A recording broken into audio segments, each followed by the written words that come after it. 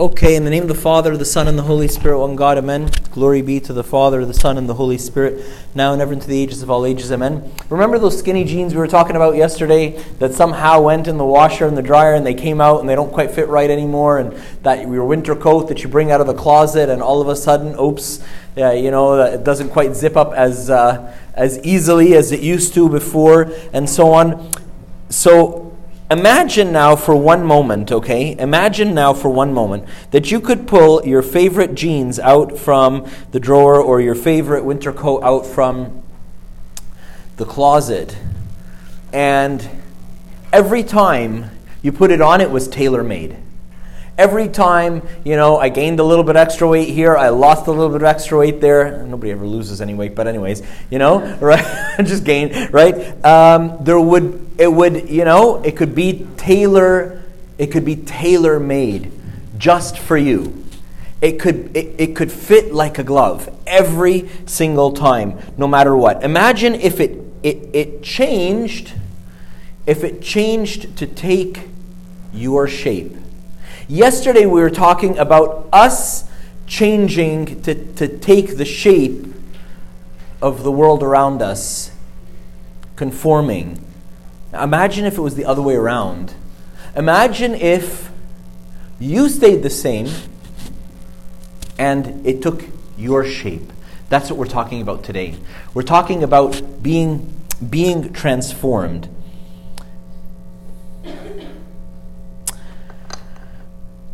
Think of the Transformers, right? Bumblebee was maybe the last Transformers movie to come out, right? So Bumblebee is always Bumblebee, whether he's like a massive robotic transformer or whether he is what is he, like a BMW Beetle or something? Huh? What kind of car is he? Camaro, right? Or whether he's this yellow Camaro, right? Whether he's this or he's that, he's always Bumblebee. The fact that he transforms, that the shape on the outside changes. So what happens when he changes from a Camaro to this massive, transformer robot? His outward shape is a truer reflection of his inward person, right? Do you see how that's exactly the opposite of the conformism we were talking about yesterday? Where the conformism we were talking about yesterday was the denial of my true self and a change of my outward shape. And we're going to go into that a lot. We're going to go a lot deeper into that today, right? Richard Bach, someone famous in English literature, says, "What the caterpillar calls the end of the world, the master calls a butterfly." The caterpillar thinks it's going into its cocoon to die. But the master of the universe knows that that's just the beginning of the life of the butterfly. What I really want to share with you is my wife encouraged me to get this book. She bought it for me, actually, is a more appropriate way of saying it. So Great a Salvation by Epiphanius. And there's a chapter in here called The Transfiguration of Christ and the Transfiguration of the Disciples.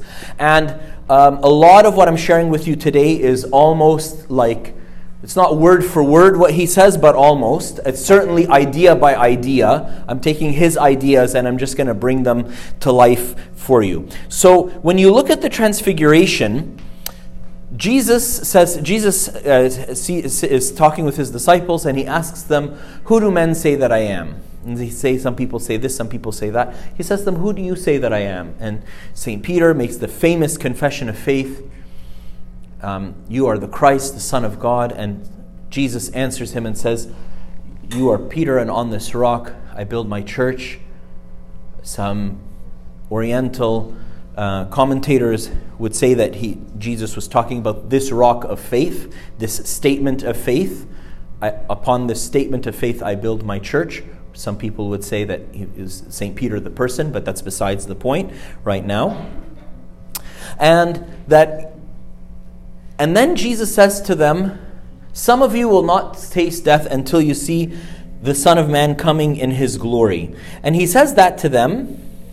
And then 6 days later, he takes Peter, James, and John with him up on the mountain, and he's transfigured before them.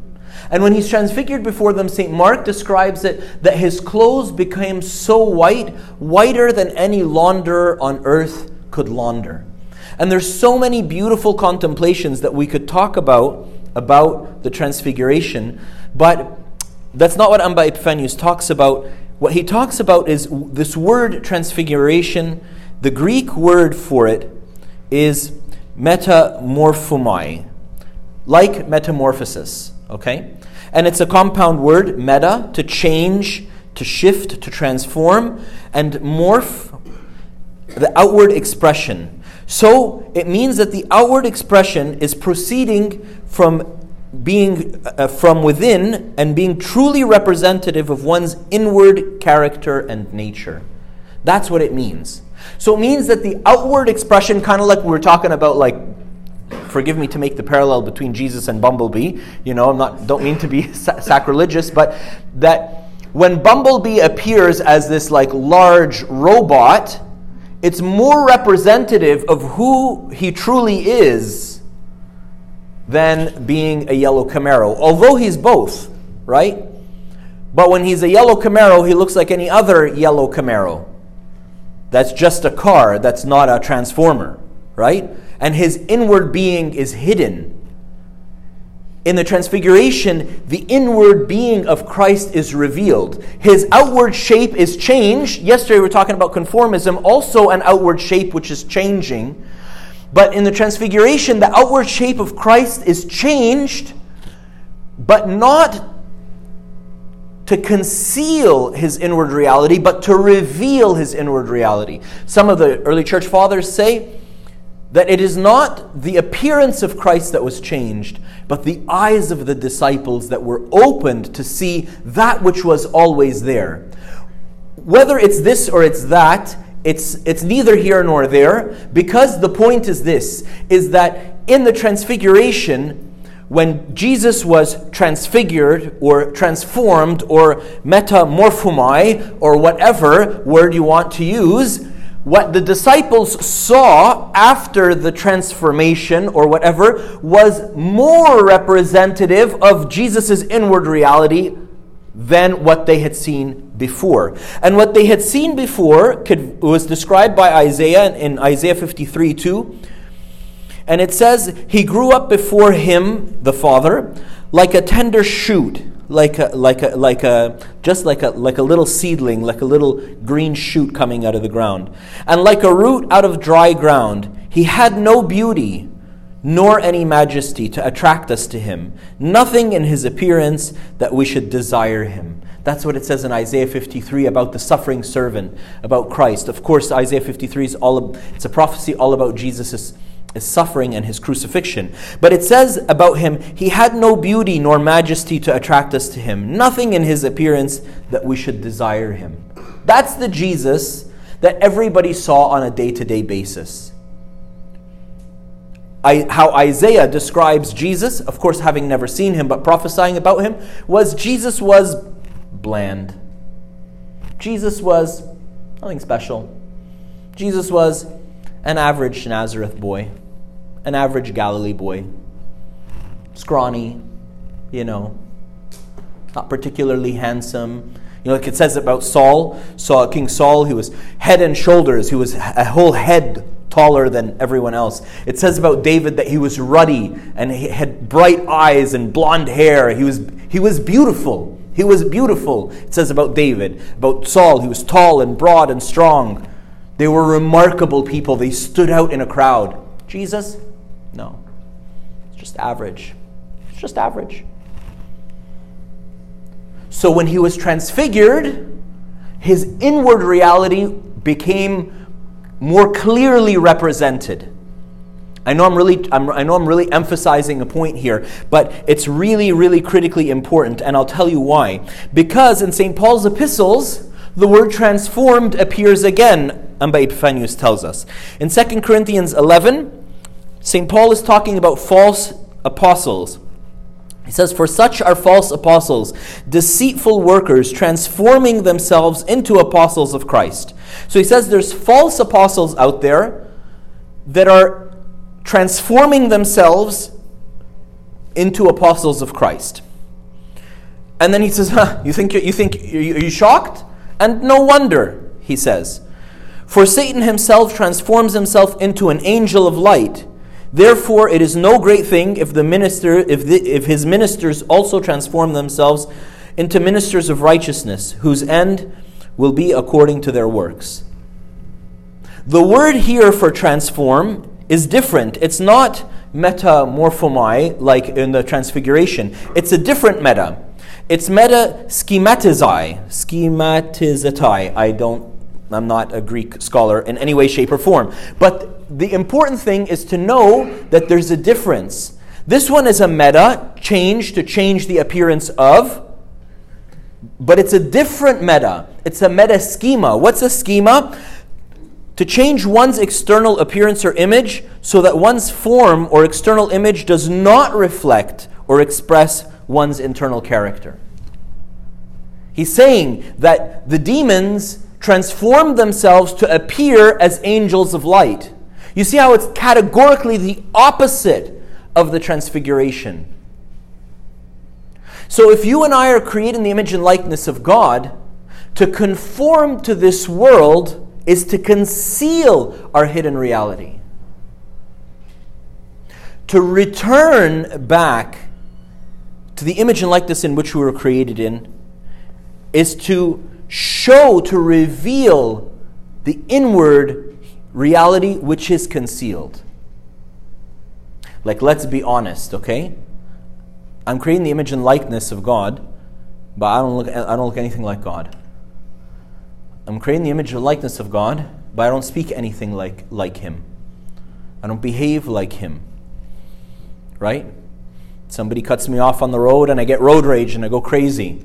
Right? But when Jesus is wounded and beaten on our behalf, He's like a lamb to the slaughter. He doesn't open His mouth. So I'm nothing like Him. I don't look like Him. Although I was created like Him, the likeness we were talking about yesterday has been distorted. Right?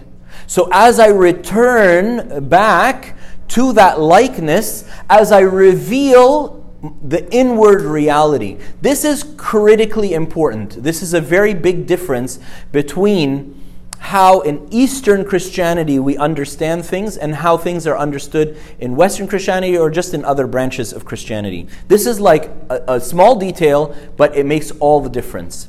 And it makes the difference, and it has direct application to your spiritual life, to how you see yourself and how you see the world and all of this. Look, what we believe is not that, we don't believe that you're missing something. You know, like I read like a lot of blogs and stuff like this. I follow a lot of entrepreneurship blogs and stuff like that, and it's one of my hobbies, you know, productivity and efficiency and all that kind of stuff, right? Anyways, and there's every blog post is 3 ways to da-da-da-da, 5 ways to this and this and that, the 6 ways this and that, and so on, right? And the hidden premise behind those lists of 3 ways to this and 5 ways to that is that, look, John, you're doing everything right, but if only you did this, that's the secret ingredient you're missing to like skyrocket your productivity or skyrocket your efficiency or whatever, right? And all of them, like, that's the basic premise that all of this is based on. That's not the basic premise in Christianity. The basic premise in Eastern Christianity is you are created in the image and likeness of God, but then that image has been distorted largely by having other stuff on top of the image that are concealing it. We're celebrating the Feast of the Cross, and that's the perfect analogy. You all may or may not know the story of how St. Helen discovered the cross. Well, they had covered Golgotha with a mound of garbage. For 300 years, they've been piling garbage on Golgotha. Right? And so, what did they have to do to find the cross? They had to dig through the garbage. Once they digged through the garbage and they removed all the garbage, they found the cross. And then they didn't know which cross it was of the 3 crosses, and they brought the dead guy in a dead coffin, put him on, and so on, and he came to life, right? So that's the story of you and me. I'm created in the image and likeness of God Almighty, but then there's all this other garbage in my life. So it's not that I'm missing some key ingredient. I actually have everything I need, but I've got other junk in my life that's piled up on top, and I need to remove it so that I can see more clearly the treasure that's underneath. St. John Chrysostom gives us an example about the pearl of great price. He says, if the pearl of great price were covered in mud, would you then discard it? No, of course not. What would you do? You would remove the dirt, right? And then he says, you are the pearl of great price, that the Father sold all that he had, his only begotten Son, that he could have him. What we're talking about here is a change that happens in us that makes our inward reality of being just like God himself, just like Jesus himself, more evident, more clear. That's what we're talking about when we're talking about being transformed by the renewing of your mind. And then this business of being renewed by the renewing of your mind. You know what it's like? St. Paul tells us it's like a brain transplant. In Philippians 2, he says, let this mind be in you which was in Christ Jesus. Like, let's take the mind of Christ Jesus and put it in you. How would you see the world? How would you act? How would you behave? Almost more importantly than all of that, how would you see God? How would you see yourself? If I had the mind of Christ. What does that mean? St. Paul dissects it for us. He opens it up for us. He says, let this mind be in you, which was also in Christ Jesus, who being in the form of God did not consider it robbery to be equal with God, but made himself of no reputation, taking the form of a servant, and coming in the likeness of men. And being found in the appearance of a man, he humbled himself and became obedient to the point of death, even the death of the cross. There's a part there that we pray in the Gregorian liturgy where he says that although being God, he did not consider it robbery to be equal with God. What does it mean he did not consider it robbery to be equal with God? In another translation, it says he did not consider it snatching or grasping. What he's saying here, what St. Paul is saying here is he didn't hold on to the rights of his divinity. Remaining fully divine and fully human, he accepted to let go of his right as God, that he might become a servant, not just a servant, but a slave of all, and humble himself and become obedient. Obedient to what point? To the point of death, not just any death, but the death of the cross. This is the mind of Christ. This is the mind of Christ. A verse that always gets me, this just kills me. This verse just kills me. Even the Son of Man did not come to be served, but to serve and to give his life as a ransom for many. Let me say that again. Even the Son of Man did not come to be served, but to serve and to give his life as a ransom for many. Abuna, can I carry your bag? Abuna, can I make you a plate? Abuna, can I this? Abuna. Jesus is just an average Galilee boy. Nobody is chasing him to carry his bag or to make him a plate or to get him a chair. Like, am I better than my master? My master came to serve, not to be served. That's the mind of Christ. Why? So he could bring salvation, so he could bring life, so he could bring life back to those who had it before. That's the mind of Christ. The mind of Christ is to serve, is to give himself, to give of himself, to give from what he has, but to the point of then the ultimate extent of giving himself. May 2015, we asked His Holiness Pope Tawadros if we could plant a new mission to serve the poor in southeast Scarborough, way out in the middle of nowhere where there's no other Coptic churches, nothing there, right? He said, sure, what patron saint do you want to be your patron saint? We asked him, saying that, can we ask for St. Peter and St. Peter to be our patron saints? He's like, who, St. Peter? I said, St. Peter the Apostle. He said, yeah, sure. And St. Peter the worshipper. And Sayyidina said, who's he? Oh, yes, I know who he is, right? He's not a saint that's like, he's in the Synaxarium, he's not somebody we talk about much. He wasn't known initially as being St. Peter the Merciful or the worshipper. He was known as being St. Peter the Merciless in his town where he was.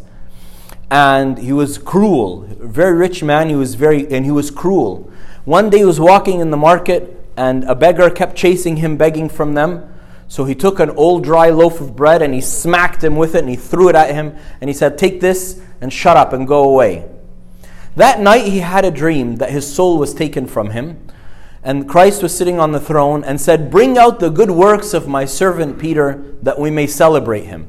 And the angels were scurrying all around the kingdom looking for something that they could, some one good thing he did in his life. They couldn't find anything. Finally, an angel came and brought the old dry loaf and said, once upon a time, Peter had mercy on a poor man and gave this to him for his hunger. And Jesus said, let us celebrate him. So he woke up and he was shocked. And he said, no, I can't keep living my life like this. So he started giving to the poor.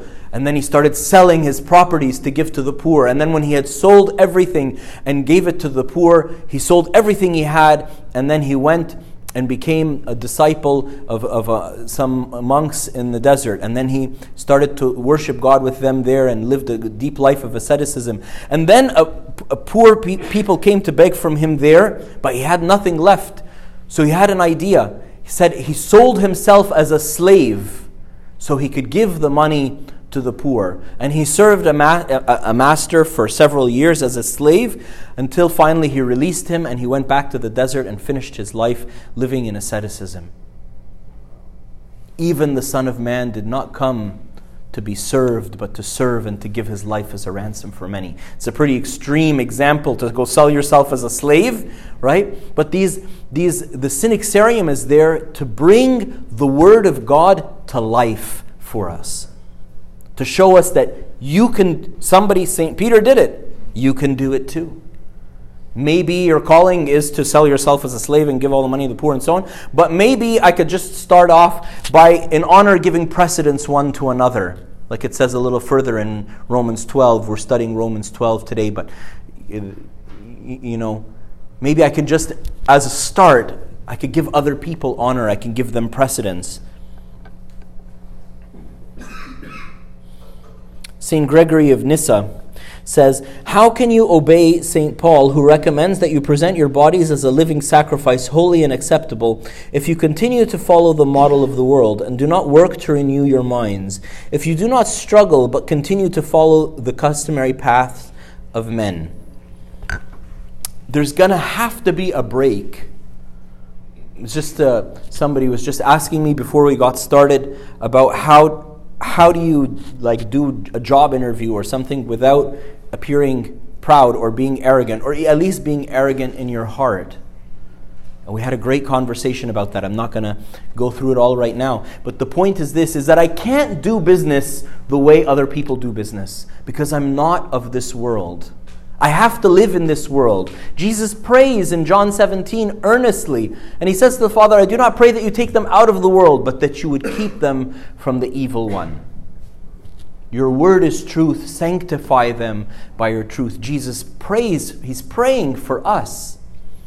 So he's not praying for us to be out of the world, but to stay in the world, but to stay holy. I'm not going to be able to do business the way business is done in the world. Listen to what St. James says. This is the alternative. He says, you adulterous people, don't you know that friendship with the world means enmity against God? Therefore, anyone who chooses to be a friend of the world becomes an enemy of God. Plain and simple. Look, either I'm going to change. We agree that the image is distorted. The likeness, is distorted. So I'm changing the likeness. Either I'm going to change it to fit in more with people, or I'm going to change it to be a more true reflection of the likeness that I was created in. St. James is telling us either friendship with the world or friendship with God. But it cannot and it will not ever be both. And he likens to holding the hand of the world and holding the hand of God to adultery. And the slide that I have here is of this guy who's like hugging one woman and holding the hand of another. It's adultery. It's adultery. That's what it is. So let's just call it what it is so that we can keep our eyes clear on the goal. There's a beautiful book all about adultery in the Bible. The Bible's full of all kinds of sex, drugs, and rock and roll, right? Right? The book of Hosea is all about adultery, right? There's all kinds of stuff in the Old Testament. It's great, you know? My grade 10 English teacher told us all that there's nothing in English literature which is not just a copy of something either in the Bible or in Greek mythology, other than Shakespeare. He was the first person to come up with some new ideas, and even then he only has a couple or two or three new ideas, but that's why Shakespeare is so celebrated. But the Bible is full of great stuff. All kinds of murder and blood and gore and incest, and the Old Testament is full of all kinds of terrible stories, right? So in Hosea, God tells Hosea, depending on how you pronounce it, he tells him to go marry a prostitute, Gomer. And so he does. And he has 3 children with her. And he doesn't even know if the children that he had with her were his children or not, because she was so adulterous. And she would go off with other men, and then she would come back, and he would take her back, and then she would go off again, and he would take her back, right? And he became the talk of the town, right? Like, because, communities weren't as large at the time, and everybody knew everybody, and everybody knew everybody's business. So he became the talk of the town. Hosea and his wife was cheating on him all the time, and he keeps taking her back, and this and that. And then God says, that's you, Israel. That's you who is worshiping other gods. And then every time you get into a problem, you come running back to me, and I take you back. And the word return appears in the book of Hosea 22 times. 22 times it says return. And the message of Hosea is not a message of guilt or shame. Nowhere along the line does Hosea guilt or shame Gomer, his adulterous wife. He always receives her back. Sometimes God threatens Israel. And it's hilarious. He says like the end of... so we won't do a Bible study on Hosea right now, but one day we could do one. At the end of Hosea chapter 1, he says, you will no longer be my people, and I will no longer be your God. And then the first verse in chapter 2, but you will return to me with joy, and you will be my people, and I will be your God. It's almost like God is saying, like your parents tell you, like, I'm never going to let you take the car again. But if you need it tomorrow morning, please, it's just the keys are on the, He can't. His heart is too tender, is too soft towards us. That's God. So it's easy to return to Him. It's easy to do that U-turn, to turn around. It's easy to go back to Him. That's what it means for us to be transformed.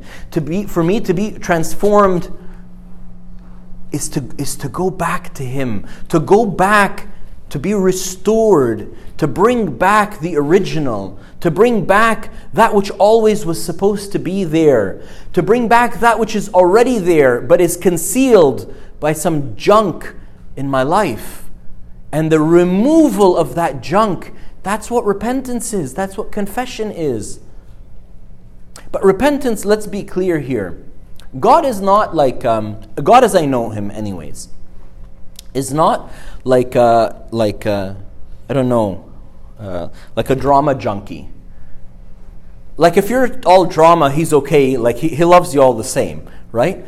But repentance is not necessarily like me, like crying and mourning and snotting and, I'm so bad and I'm such a terrible person. No. It's what happened? How did I fall in this sin? How did I end up there? I don't want to ever end up there again. I'm going to take some measures to never end up there again. Whatever it is, if I have to pluck my eye out or cut my right arm off, that's what I'm going to do. Cutting your right arm off in Jesus' time when he was suggesting that rendered you no longer employable. Like you'd rather be a homeless beggar on this earth than dishonor God. That's what it means, cut my arm off. Cut your right arm off. Like if you were a laborer and you don't have your dominant arm, you're not good for very much. Nobody's going to hire you. So you're relegated to begging, right? To pluck one's eye out, same thing. Anybody with a disability in Jesus' time, their only means of gainful employment, if you want to call it that, was begging. Jesus is saying, I would rather be a homeless beggar on this earth than to dishonor God. That's what repentance is. Repentance is to see where's the problem and then cut it out. Maybe it doesn't require a literal plucking of one's eye or cutting one's arm off, but a cutting off of whatever it is that's going to lead me there. That's what it means to return to God. I want to share with you,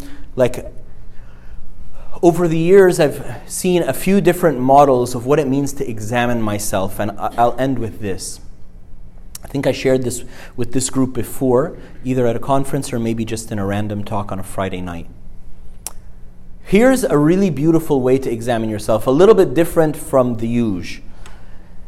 Start off by taking just a blank piece of paper, and maybe if you have a little bit of time in the free time later today or maybe tonight or something, do this. Sit and write down all of Christ's characteristics. Just brainstorm, brain dump everything you know about Jesus. He's kind, he's patient, he is long-suffering, he is merciful, he's gracious, right? Just write a big long list for yourself, right? Then go back and circle the ones you've experienced personally. Like you personally have experienced the patience of God in this and this and that. Thank him for those things. Rejoice in those things that you have personally experienced of God. Then ask yourself, how much have you done? How much have you modeled the behavior that God has done with you? Like if you've seen God be patient with you, how patient have you been with others? Are you patient with others all the time? Or only sometimes? Or only the people that I like? Only the people that I feel pity for? Or only, And ask yourself, how close am I imitating God in that behavior, in the thing that I've seen him and know him to do? And from that you can start to see what needs to change, so I can be like God in the things that I've personally experienced of him. And that gives you a way to return back to the image in which you were created. Glory be to God forever and ever. Amen.